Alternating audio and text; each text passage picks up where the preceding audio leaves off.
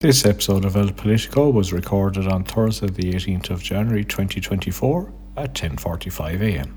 Terms and conditions and events stated in this episode may have changed since originally recorded.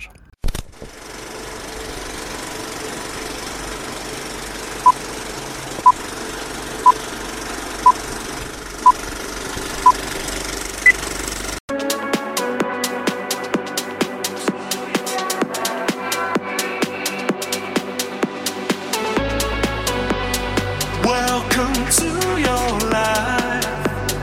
There's no turning back.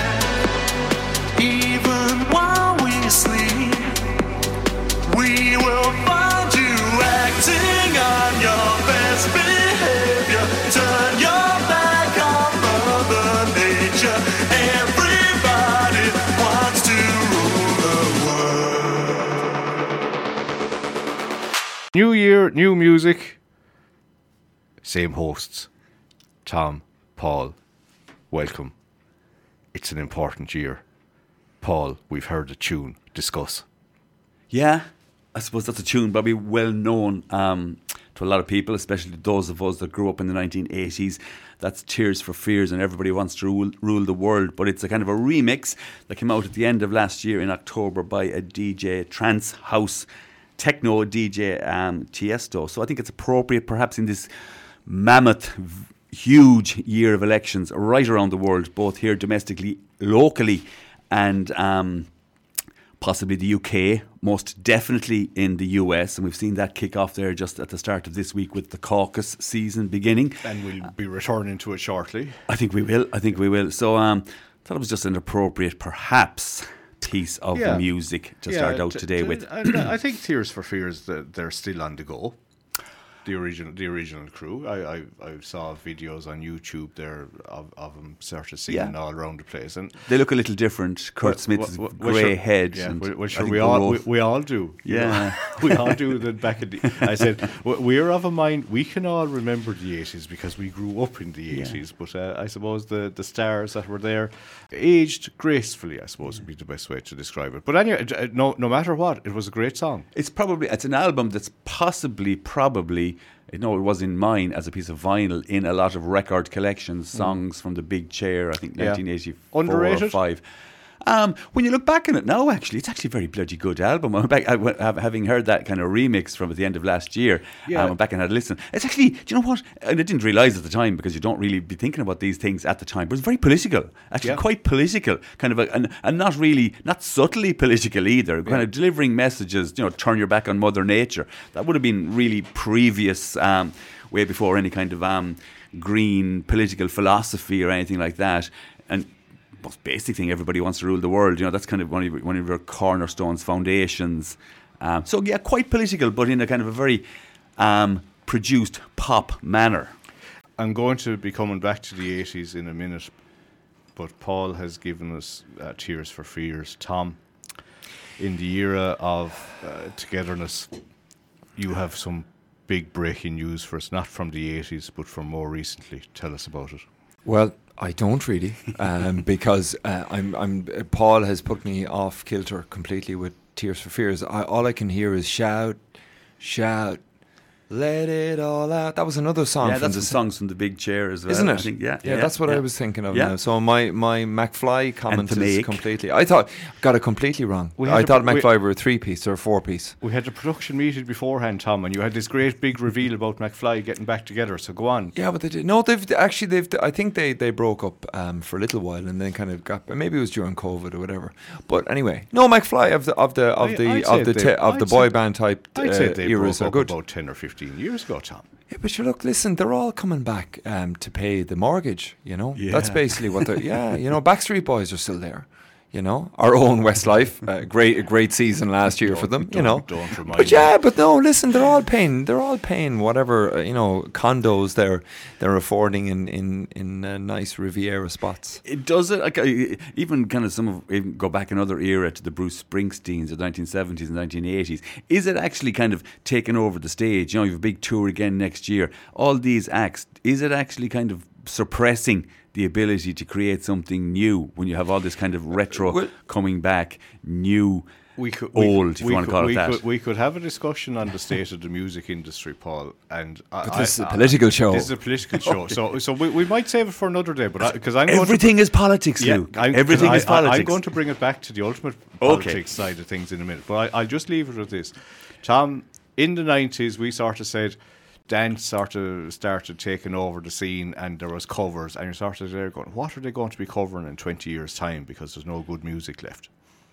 And then the boy bands came back and sort of did covers of everything, except that what was a rock anthem is now a ballad with 4 lads sitting on a chair whining about it. I mean, I suppose what has become the trend since COVID is back to live gigs has been the big thing. And the other thing is, from a music generation, is 90s music, dance music, because Block Rock and Beats is the biggest show around when it comes to an actual disco type arena feeling.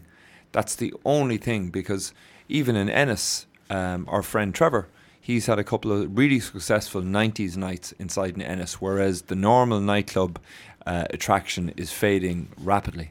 Yeah, that's worthy of a programme on its own.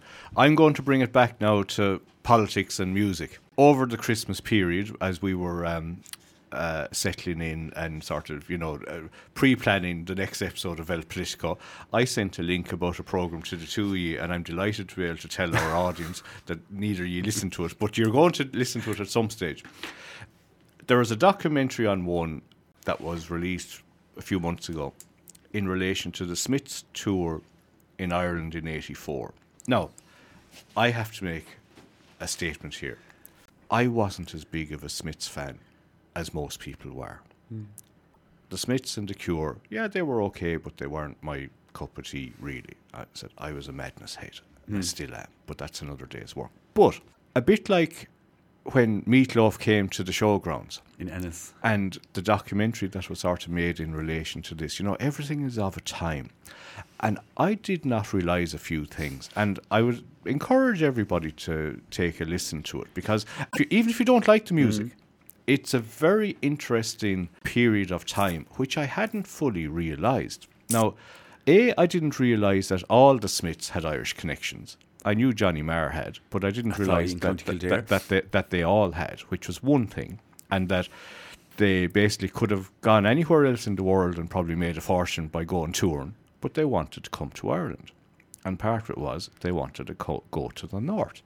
And you bear in mind that about 6 weeks prior to this tour, Paul, now you're the political guru, 1984. 84? Oh, no, the Brighton bomb. Brighton bomb was in 1984 at the Conservative Conference. Correct. Okay. And Morrissey's previous history in relation to the Tories and his lack of love for Margaret Thatcher.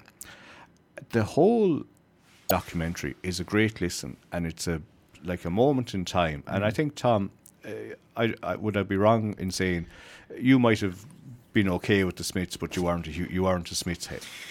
They weren't mainstream. They were very much occult in that type of music. Was they just, there was no one copying the Smiths. The Smiths were just the same as the Cure. There was no one like the Cure. They were unique. Yeah, at a time, and the politics was very strong there as well. But then Johnny Marr would have begot a lot of jangly guitar stuff from what you talked there about the 90s. Yes. He most certainly would be the godfather. The influences, his influence definitely permeated right through the 1990s and into the 2000s from a guitar perspective, most definitely. So that is my sort of tuppence worth in relation to the political scene, and where we are going to come back round full circle to now. Hang the teacher, hang the teacher, hang the teacher. Hang the teacher, hang the teacher, hang the teacher.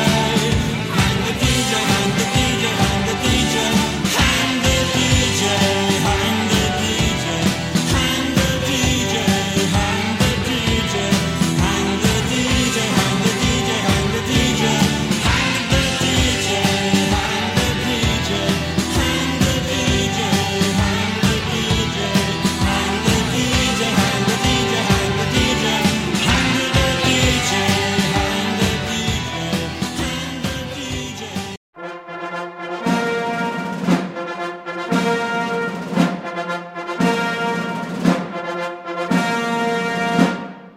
And where better to start than in the US of A? I don't think we'd have enough time to talk about what's happened Donald Trump since last we spoke. In general, Paul, before we get into the caucuses and stuff like that, your thoughts on American politics over the last few months? Oh, God. Yeah, my thoughts on American politics. Yeah, well, it's okay. It's defined now at this stage. We're into that. We're into the selection process for the candidates, both from the Democratic Party point of view and from the Republican Party point of view. We're into that process.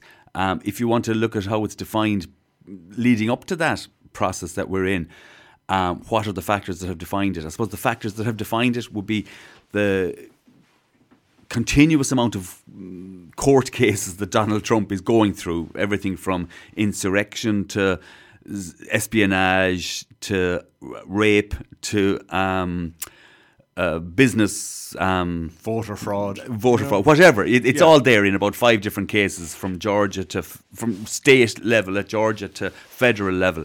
So that, to a certain extent, defines American politics. The other element that definitely defines American politics, and I think will have a lot of consequences as we go into this period of election, is the Middle East, Israel, Gaza, Palestine, and the response of the president and, in more general terms, the Democratic Party, perhaps, if you want to put it in the context of an election. It's kind of crass to do that, but that's the way it is. That will define, I think, quite a lot of the election campaign, or a significant amount in what is going to be a knife-edge election campaign. Before we get into the nuts and bolts of it, Tom, you're the man on the outside looking in. Give me your thoughts on American politics, as you see it. I Regular think, CNN listener and all that you are. Yeah, I've kind of been turned off by CNN really the last maybe 3-4 months, I suppose, since the conflict between Palestine, or the Palestinians, and Israel. It's kind of, I think America is fighting its own morals as a nation, because there's a fatigue about Donald Trump, in the sense that this is just more of the same, but it's not sticking. I mean, none of it is. I know it's all pending. There's court cases pending. The Supreme Court is pending. But I mean, nothing, doesn't matter what is said about him. I think people have made up their minds in relation. You're either pro Donald or you're not. The same as what we've had for years now in relation to coming up to election. There's a fatigue about Joe Biden. I mean, the poor man, realistically, I mean, he finds it hard to get up on stages. He's physically finds it very difficult because of the age that he is, and that is represented in comments about Joe. It's like, this is the most powerful nation in the world with X amount of kind of civilians, and this is the best. This is what we have. We have a man in his, is he 80? 80? And we have the challenger. 78. Yeah. And then we've got Nikki Haley, who is putting herself forward as the only option. What do you call it? DeSantis. Ron DeSantis. Ron the sanctimonious as Donald. Donald is going. But the thing about it, they reckon now that wait till Donald finds a nickname for Nikki. Yeah. You know, all the campaigns are against Nikki. He sees her as his most. Yeah. We'll come back to that, Tom. Yeah, sure. But I'm just saying, morals. There doesn't seem to be a sea change with America at all. Look, I remember we sat here. I can remember this whole cycle over the.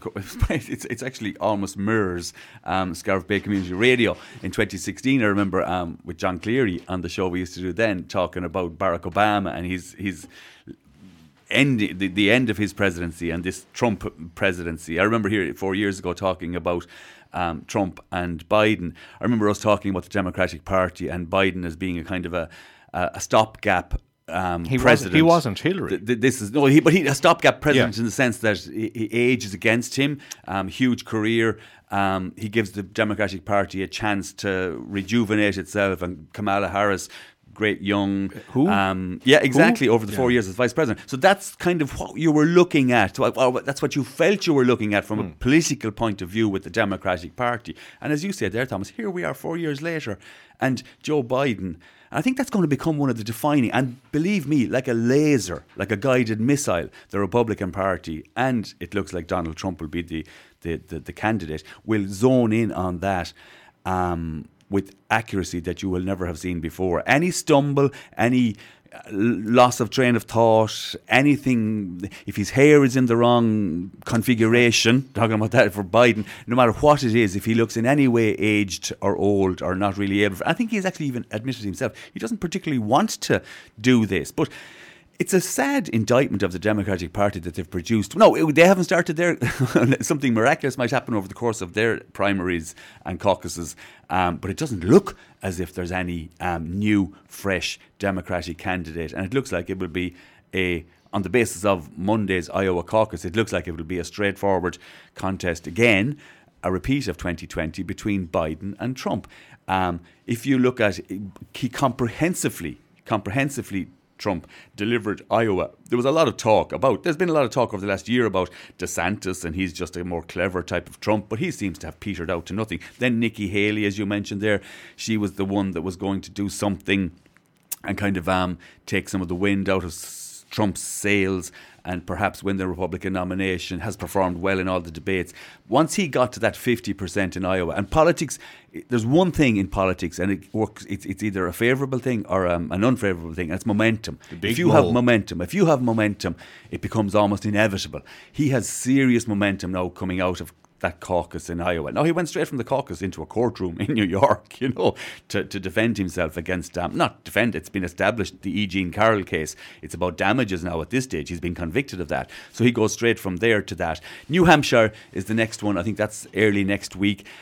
Could be an interesting dynamic, could be a slight twist in the tail in that one, in that you might have been following the Republican debates over the last number of months. Chris Christie, the former governor of New Jersey, has pulled out now. And he was one of those people who was actually trying to give Trump a bit of a kicking, from a Republican Party point of view. Wasn't happening, wasn't landing any punches, was going nowhere. He has formally pulled out of the New Hampshire race. That does offer Nikki Haley more of an opportunity to garner more votes, to try and create momentum. There was a fear that the vote in New Hampshire, in the Republican vote, would split across Haley and Christie. She would identify this as one of those states that she has to do very, very well in, if not win, to maintain momentum for her. So Christie getting out of the race gives her a better opportunity, but her coming from Iowa, trailing Donald Trump by about 30 points, 50% to 18% or whatever it is, it doesn't do much for her momentum. But this is, if he delivers New Hampshire, I would say it's a done deal, so to speak, for the Republican. If you look at even be a bit early, Paul, but I would agree with you. There's no momentum, Luke, for anybody after all. Yeah. It's difficult. And you look at the endorsements that have come for him. You look at Lion Ted Cruz endorsed him on Tuesday morning. Little Marco Rubio endorsed him just before the Iowa caucus. Ron DeSanctimonious will ultimately, because all these people now will start looking at, I need a job in a potential cabinet, or I need to be Attorney General or a Supreme Court judge or the Minister for this or the Secretary of State for that or whatever. So that's why you're getting this rush and avalanche of endorsements. Now, maybe, Luke, it's very hard to see it from a Republican perspective. It is hard to see it, it's but very hard to see it. I'll just reverse back a little bit for a while. I'm going to give you a few names. Asa Hutchinson. Yeah, okay. Doug Bergman, Francis Suarez, Micah Tim Huckabee. Scott, Larry Elder, and Will Hurd. I can pretty much guarantee you most people in Ireland have never heard of them. Right? I'll give you a few more. Chris Christie, Vivek Ramaswamy, and Mike Pence. Now, Tom, riddle me this. What do they all have in common? They were all on the ballot paper. They had all indicated they wanted to be presidential candidates. So is Mike Pence gone as well? Pence is gone. He opted out very early on, yeah. Now, all you have... The whole system between politics, TV, and just the whole crazy system in the States. Last time around, you had the Republicans had TV debates, and Trump basically dominated every debate he was at and sucked.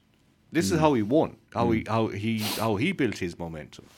There could have been 10 or 15 people at a debate, and he was so outrageous with what he was saying, and because he had the cult of personality, that the media exposure from these debates, about 90% of it was taken up by him. Didn't matter what the rest of them said. He sucked all the air out of the room. This time around, Trump hasn't appeared anywhere near a TV debate because he's probably been off in courtrooms and various bits and pieces like that. Some of the other candidates, there were so many at one stage that they said that, well, you have to be sort of polling above 10% in the polls or else we won't give you a seat at the podium. So it's a bit like the RTE presenters for the World Cup back in the day. You had the A team of Bill, Amo, Giles, Dunphy, and then you had the B team of Peter Collins and whoever else was down the line. This was like the B team of politicians. You're now down It's to... a 3-horse race now. It's a 3-horse race. Ron DeSantimonious, as you like to call him, Tom, Nikki Haley, and Donald Trump. Nikki Haley served in Trump's last administration. Ambassador to the United Nations and a governor of was it South Carolina or North Carolina? Yeah, South Carolina. South Carolina. You initially had Robert F. Kennedy Jr. He sort of joined the race as a Democrat and then changed his party affiliation to independent. There will be an interesting dynamic there as well we can get on to. But if you just... the Republican now at this stage, one caucus one state established. Trump comes out of there with 20 votes. 50% of the vote goes into New Hampshire. Nikki Haley, that will tell a lot. She's still in third place. DeSantis still came in second in Iowa, a very close second and third to a distant first. Her eggs are in that basket of New Hampshire. Yeah. If she cannot come out of New Hampshire with significant momentum, I think it's over. And I have a feeling it's over anyway, to be honest with you, at this stage. So that's the Republican one, and you've got to go through the whole process right up to July, going through all the states, Super Tuesday, 5th of March, the whole lot of it, all of that. It's very difficult to see. It's about now fluttering eyelashes to be the Vice President, fluttering eyelashes to be the Attorney General, to be nominated to the Supreme Court, to be a Secretary of State, to whatever. That's what it's going to be about. And he will love that, and his people will love that. Yeah. Unless, and this is the other leg on the stool, and it'll be interesting to see how that evolves and develops, the whole court system, the 5 cases, how they evolve and develop over the course of the next 3 months. I don't think that matters. Because it hasn't mattered so far. Well, it doesn't matter in the court of public opinion, but see, the nature of the American... If he's physically in a jail cell. Yeah, that's what I'm saying. The nature of the American system that was established, like I said, 200 and whatever it is now, 30 or 40 years ago, you had these... and this is what has clouded so much in the last 8 years. You had these deliberate differences between courts, Congress, President. Each leg of the stool was not allowed to be powerful enough to bring the whole place down. So all the other legs are supposed to be able to temper and make sure that one leg doesn't take over the whole thing. Now, that has been blurred and hugely blurred. We'll say you can see how the President and the Congress have treated the Supreme Court. And that's been a long-term process. And you can see it starting to make hay now, and it will make hay before the end of this process, in that the Supreme Court will have to judge on some of these cases. So it'll be very interesting to see the judgments that are made by the likes of Kavanaugh, Barrett, those type of justices that have been placed on there by Trump. So we have to watch it. That's all the Republican side of things. Yeah, you could argue that... But he has taken over the Republican Party. You could argue that when it gets down to the election in full, that Roe versus Wade is going to come back and potentially have an effect. The dismantling of that. There are a few things. Yeah. Look, an election campaign, a political campaign, no more so than here in East Clare for the council next year, or for in America this year on the broad, bigger one. Yeah, which we'll talk about in a few minutes. But there will always be issues. Now, that will be an issue, and that was an issue that played out in relation to midterms and elections like that. Will it be a significant factor for Trump? I'm not so sure that it actually will. That will be one. Immigration, no more so than here in Ireland and in Europe and in the UK, is going to be a huge issue. You can see that he's using that on the pulpit all the time now. Trump is immigration. But he always has. He always has. So he's using that. That's going to be a big one again. It's a big one all over the world. It's probably the biggest issue in the world at the moment. Yeah. Make America Great Again / foreign policy. And that ties into Israel, Hamas, Palestine. That ties into Russia, Ukraine, that'll tie into China, Taiwan, that he's looking for this isolationist America. And Americans, like Thomas says there, you know, they're in that kind of mindset that they're kind of this retreating, this don't want to be the policeman of the world. And if that's the new world we have to develop and evolve, then so be it. But the danger with Trump is, and he's kind of explicitly said it in relation to this, and it's been couched or been presented in these terms, this could be the last election in the States. You know, there's a lot of architecture in place or being put in place. You can see it, actually. It's there in front of our eyes since 2020. You know, you can see the changes that even not being an incumbent that he's facilitating or trying to make in how it is that they're operating. His actions over the previous 4 years have enabled a certain amount of that. That's it, exactly. You take one slight one, and this isn't even the army or the joint forces in America. They're not part of that constitutional three-legged stool that we talk about, but they're a very significant part. We always remember Mark Miley and some of the stuff that he has said as Joint Chief of Staff, being in part of Trump's cabinet or in Trump's kind of inner circle, if you want to call it that. And Trump has been very disparaging about him. But you can see what Trump was trying to do with the Army, Navy, Air Force to bring them on side. And you look in the Senate at the moment. There's a senator from Alabama, Tommy Potato City, who's there blocking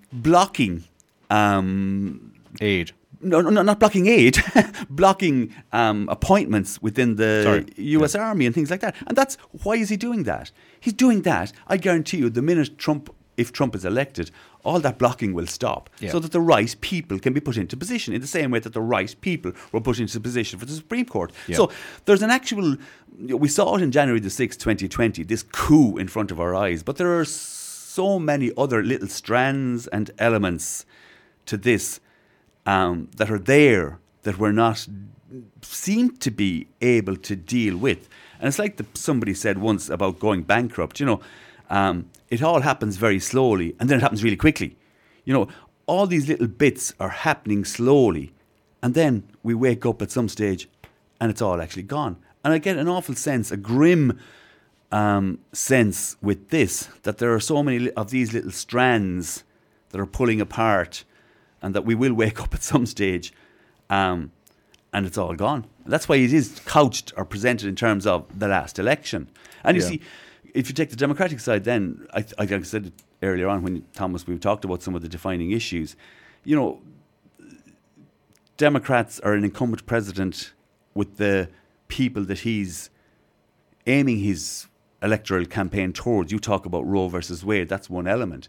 The huge amount of Democratic voters that are very uneasy, young voters, very uneasy with foreign policy, with America's unquestionable support for Israel, for instance, could have a bad impact on the vote turnout for Joe Biden or for the Democratic Party. And if you're on a knife edge election where it's just going to be, you know, looking at one topic, find me those 10,000 votes in Georgia last time around. If that's the level you're at, well then if 10,000 people in California, maybe that might be a good example of a state because it's so profoundly democratic. If you get in a swing, go into the Arizonas, Nevadas, Michigan, Pennsylvania, or Georgia. Go into those states, and if you can find an issue like that, it'll come down to those 50 electoral votes in those 5 states, and if you can zone in on those and find where it is your weakness is for your opponent, and hammer the bejesus out of them. That's it. And it might. And there's even a further. There's even another. Then people, disaffected voters, if we want to talk about disaffected voters, we got to remember the American process. It's not just about the Democrats and the Republicans in the presidential campaign. And it always comes down to that. But there's a big ballot paper. You know, there's the Green Party, there is Communist Party of America, you know, socialists. There was Ross Perot in 1992. You might remember that. Which, you know, so you have a broad ballot paper. They all get, you know, there's 8 million votes there for the Greens. So that all undermines, perhaps, or kind of weakens the one of the two at the top of the thing. And you have an interesting group there now establishing themselves. I would say to listeners, keep an eye on this over the course of the 6 or 8 months. I think I referred to it last year. Political red alert. No labels. This third, they're Maria we want to have a kind of a consensus third-party candidate. Robert F. Kennedy, the man that you mentioned, is potentially now being touted as a candidate for this no labels. This kind of that potentially splits a vote, takes votes away more so from the Democrats than from the Republicans. So, like I say, grimly fascinating election is what it's going to be. I don't think it's going to be pretty. Tom, your thoughts? Yeah, the foundation stones, let's say, democracy seem to be eroding in front of our eyes. And I mean, from the court system, you would think that the legal system, if you are seen to do something and you're convicted of a crime, that you will pay the price. And I mean, an awful lot of the commentators have said, look, delay. Trump wins. And then basically he just said, lads, get your bags, pack up. Every case that involves me over the last, 5-10 years is now null and void. I'm the president. And like you said, it's a case of the next, I intend to stay here longer than my 4-year term. And my country needs me. Yeah, I need to make it great again. Yeah, because we saw what happened on January 6th. And I mean, there's nothing to say that something like that couldn't happen again. We're definitely at that tipping point. It's a tipping point. It's not to say that it will happen, but we are most certainly at that tipping point. And like I said, over the course of 8 years, we can see how it has. And it's like it's been in our face. It hasn't been disguised in any way. It's gotten more kind of out there. But no matter what, like he said himself, he defined it himself at the very, very start. I can murder somebody on Fifth Avenue and I would get away with it. He seems to have that thing, and he seems to have it more so than ever now at this stage. So like I say, it will be grimly fascinating. You talk about democracy, Tom. There's a concept after, again, almost like the length of time the America has been instead. That's when the era of enlightenment, the rights of man and the whole thing were established at the end of the 18th century. And we are most definitely right around the world, even more so than here in Ireland, anywhere. There's a kind of a twilight era, most assuredly a twilight era of democratic principles or democracy as a political entity, for sure and certain. It's hard to see how can it be refreshed, because it's definitely what we have been used to as a political system is definitely under serious threat now at this stage. And definitely. I mean, the undecided voter in America, what percentage have we got out there that hasn't already, pinned their colours to the mast? I think, Paul, you have the scenario, and we've discussed this before. Generally, about 50% of the population will vote in a presidential election in the States. Only 50? Okay. Of that, you have, just say generally, 50% Republican, 50% Democrat. If you roughly. Yeah. Now, of the 50% Republican, no matter what he says, does, or what happens to him, 25% of that demographic are going to vote for Trump no matter what.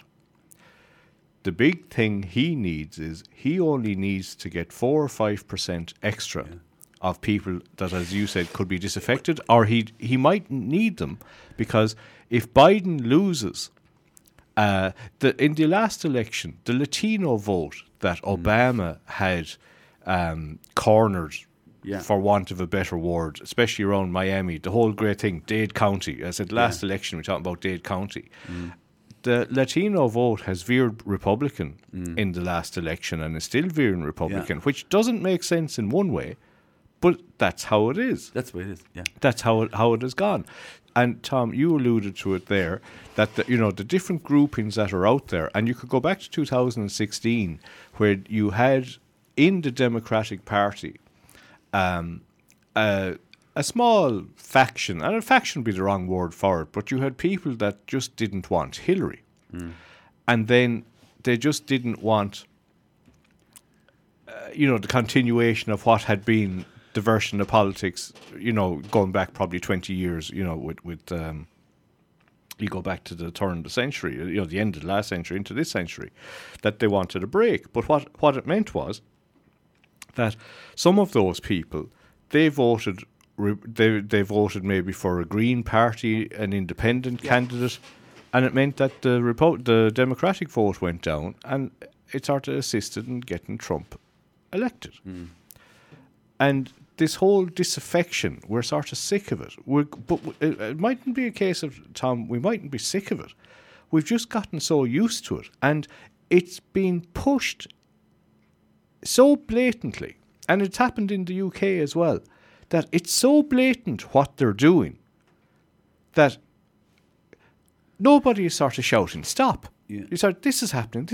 And oh yeah, and it's like, well, that's why you're in a twilight era. That's the reason you're in twilight, because Thomas talked about people, undecided voters. We have very few undecided voters anymore. The point, it's actually antithesis of that. Where actually people are set in their opinions. They've totally decided where it is that they are. So that's breaking 50-50. That's probably not a good thing. It's probably not a good thing for democracy to have it like that, in that your marketplace of ideas isn't able to flourish and you're not able to convince people of a new idea. So everybody is entrenched and only believes what it is they want to believe. That's dangerous for democracy. Plus, you're probably not voting for anymore. A lot of people are voting against. Yeah. They're voting for someone not because they want them in government, but they don't want the other candidate. Very good point as well. So Joe Biden, there's a fatigue there for so many different reasons, but people will vote because they don't want Trump. Which is a bad, again, you're not voting for the proper reason. If we're teasing, yeah, exactly. If we're teasing out what it is that has gone wrong with democracy, that's a very good point. We're voting against rather than for. If you take, I always talk about 1945 and the Clement Attlee election in the UK general election. Yeah, people were able to vote for a new social democratic contract. They had something to vote for. That's a really good point, how democracy is undermined. We're voting against things now, which probably doesn't lead us to a very good place. But before we're going to go back and talk about New Hampshire in a minute, but the USA economy in general seems to be going okay. Employment is good in the States. The whole line that we'll say Bill Clinton had back in the day, it's the economy stupid. Yeah. Doesn't matter anymore. Well, you don't have the same. How do you put it? It's not the same environment anymore. I mean, you don't have. You had the scandals with Bill Clinton in relation to, let's say, extramarital. How do you say, activities? But you don't have the type of rhetoric or the type of carry on that Trump is doing now. Was it yesterday? He's how do you say, he didn't play by the rules in relation to his court drama outside his solicitors, and himself came out and just went, you know what I mean? No, we're just going to say what we want. We're not. And he interrupting? He was within the court. He was talking over the lawyers that were representing. So he's not playing. He's not No, playing he by doesn't. the standard rules of anyone else. So I mean, even back then, I think it's a completely different atmosphere. It is political atmosphere. The economy, of course, is one. Because I think there are three significant issues again: immigration, the economy, and this foreign policy stroke make America great again. The economy, if you take that, and we always use that one, the Bill Clinton, it's the economy stupid. It's always used as the one. So take, and all the metrics that we use and have used heretofore and have used the last 50, 60 years vis-a-vis economy, growth, inflation, all those things, they're all going in the right direction for Joe Biden's stewardship of the economy. So ipso facto, he has done a good job. But the economy is about really how you feel. How do you feel as a person? Can you afford a house? Can you afford to educate your children? Can you afford to put groceries in your refrigerator?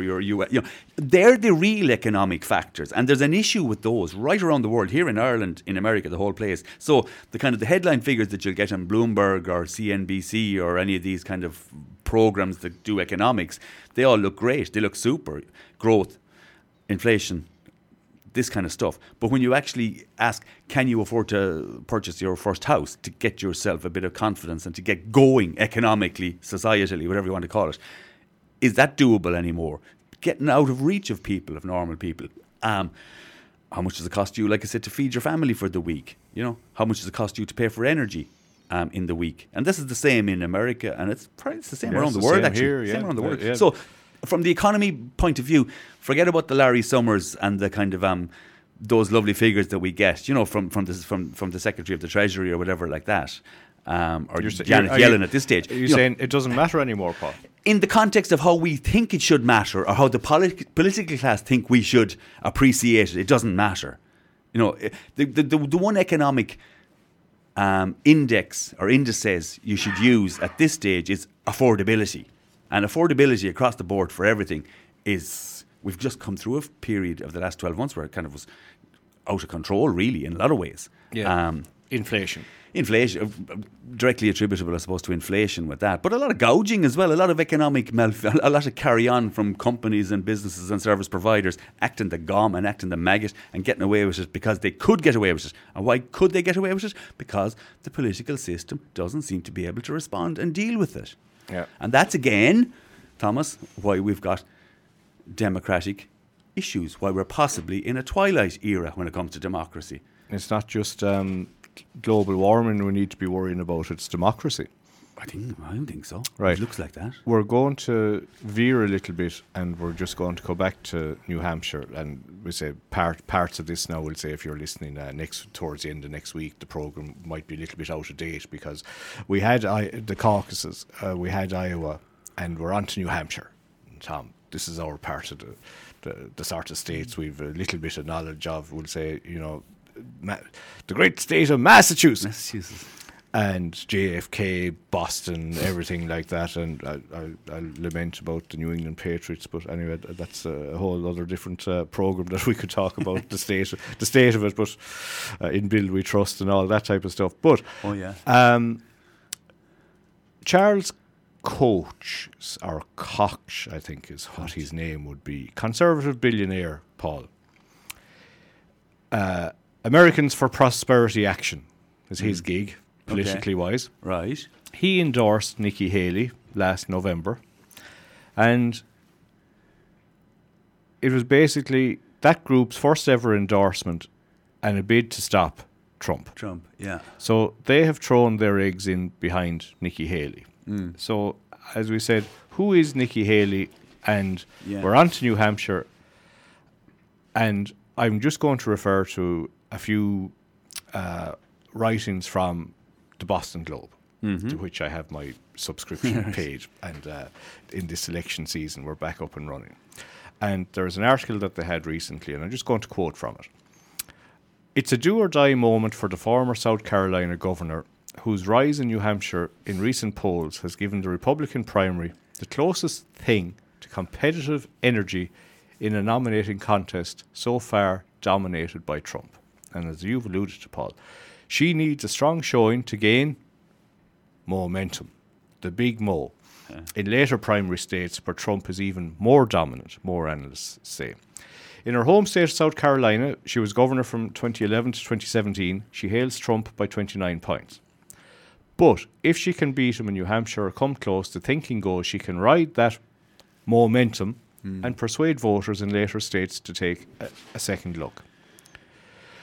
The Koch group has an on-the-ground presence in all 50 states, but has invested heavily in New Hampshire and effectively has served as the Haley campaign's ground operation. The number of undecided people in New Hampshire is interesting, and I think it's going to be the best bellwether left. As you said, Paul, you think it's all over anyway. The initial polling had Trump ahead of her and all the other candidates by 12 percentage points in early states. But when you put them head to head, they're statistically tied. So it's like as already Ron DeSanctimonious is sort of gone, and it's basically Nikki Haley versus Trump. That's what you know. You see, the interesting thing there was a lot of movement towards Nikki Haley, even for the Iowa caucus. You could see a lot of, that type of backing for her from outside interest. Thomas talked about she's the one person he hasn't been able to pin a kind of a moniker on yet. He hasn't got his kind of Lion Ted Cruz, little Marco Rubio, Ron DeSanctimonious or whatever. The one thing he has, if you notice when he speaks about her, he tries to pin on her, neoliberal. You know, that kind of that school of politics, economics, George W. Bush, that kind of neoliberal, which some people would argue has put us into the position we're in today, economically, politically as well, into this twilight era. So he's trying to pin that. It's not quite. It's not really the catchy sort. No, at the moment. So I guarantee his people are trying. They'll be trying something huge. So she has come out of Iowa. The push was on there. She didn't manage to get into second place in Iowa. 18%. Yeah. DeSantis 20%, Trump 50%. So that's she was close to DeSantis, but the two of them are miles away behind. from Trump. Miles behind. I think she has to be. I don't know the actual mechanics of American politics, but I would say if she isn't within 5 percentage points of Trump in New Hampshire, she's going nowhere. And even 5 percentage points behind him, it's just the barest of bare types of momentum coming out of New Hampshire. The one thing she is doing now, I suppose she's kind of in the old kind of Texas Hold'em adage, she's kind of going all in now, in that she kind of has to. There's nothing left. The three of them there now. So she has to go all in, because I suppose she's coming from third place as well, from Iowa. So she has refused now to partake in those debates, Luke, that you've spoken about, unless Trump takes part in them, and that's not it's an interesting strategy, because it's sort of saying, what's left to debate? You think you're the incumbent, you're the dog's undercarriage, and that you're the man. But why should I be debating Ron DeSantis? That's politically clever. I don't think it'll flush him out. I don't think he will bother. He doesn't have to. If she can come close to him in New Hampshire, that's why it'll be quite fascinating to watch. The groupings that are supporting her say and this is where you go back to polling, and we'll go back to watching The West Wing years ago, and this whole thing about polling. What should I say? What does the polling tell me to say? They say that there's potentially slightly more than 1/3 of the people who say they support Trump are open to considering another candidate.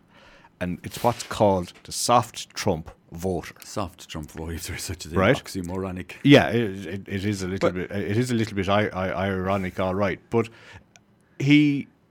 Trump is currently up, as per the Globe, from an opinion poll that they had yesterday, and we were recording here on Thursday, so this would have been Wednesday.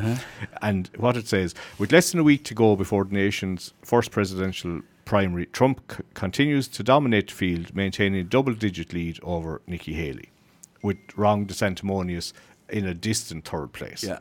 Okay? So Trump has come out with the line looking for help show big margins, right? He's at 50%, and he's strong amongst most demographic groups, drawing more support than his rivals amongst men, women, and voters young and old, which is basically everybody. Haley, 34%. But she performed better with independent voters, getting 44% compared to Trump. Now, New Hampshire is a little bit different in that it's not all Republicans can take a vote in this. There are some independents that can, they call them undeclared voters. So it's a bit like, Tom, you're not a Democrat, you're not a Republican, you're undeclared. You can vote in the Republican primary. Okay. Right? It's one of those quirks. There are plenty of quirks in the process in America, but basically she's 16% behind. The other thing that I noticed, one of the headlines I noticed that her people have come out with is that, up to, she polls well with Democrat. This would be if she gets onto the stage for the actual presidential election. She polls well amongst Democrat voters as well, and that Democrat voters are prepared to vote for her, when they wouldn't even consider in any way voting for Trump. So she polls well there. That's another one of her kind of things that her people or her campaign have been putting out there. But there's no point having that if you can't get out of the starting blocks. It's funny, Trump used that, let's say, in Iowa, in relation to saying, he said, to his supporters, do you not know that Haley is going to have Democrats voting for her. She's a Democrat. You know, so he used that, and Yeah, even of though course, like yeah. you can't. But you're they- dealing with people there that are. You saw some of the kind of the vox pops with some of the they people. believe whatever they hear. Like we say, explicitly saying we need an authoritarian ruler at this stage. Some of the people walking into some of those caucus meetings, it really is. And a lot of them forget that So horrendously Trump was polarised. originally a Democrat. Sure, he's whatever he has to be Yeah. to be the top dog. That's it, basically. It's Like, you know, whatever suits. I suppose we've gone through maybe the kind of the initial stages of the whole primary, and this is the season we'll be in now for the first 6 months of this year. I think it's fascinating, and we talked there about the architecture of the American system or the Constitution, how it was created by the Jeffersons and the Washingtons and those.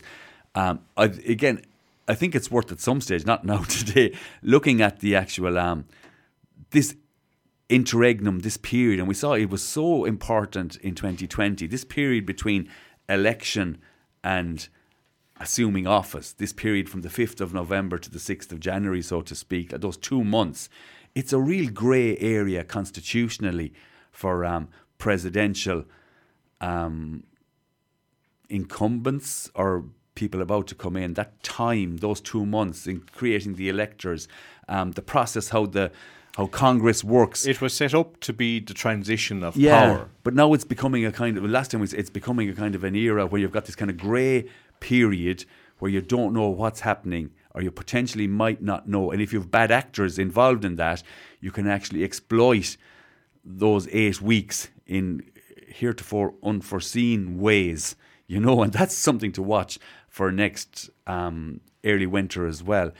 The architecture of the actual election itself and how it is that you find or create a president. We all know about the electoral. We know about the popular vote, and even if you win the popular vote, you might not necessarily win the presidential campaign. It comes down to the electoral college and the power that perhaps smaller states might have, that larger states. There are other examples. I think it's worth a show on its own. A contingent. Do you know what a contingent election is, Thomas? No. Luke, a contingent election? I have a recollection of us discussing this previously. Was it if there was a tie? No, or am I wrong? If somebody doesn't get to 270 electoral college votes, Yeah. it's really interesting. Yeah. I'll leave it. That's the hook for people to come back in whatever. November. But it's really my God, when you look at how it was created and established, basically. Trump could, without winning the electoral vote or without winning the popular vote, he could legally still become president. On that note, we're going to play a song, as of yet unknown. So enjoy the next few minutes, and we're going to go from America back to East Clare.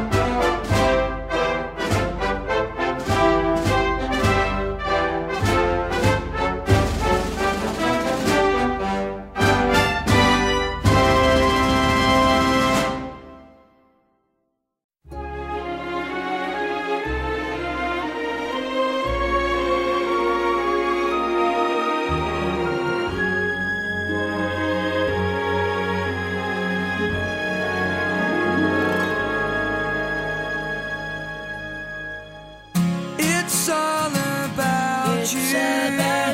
It's all about you, baby.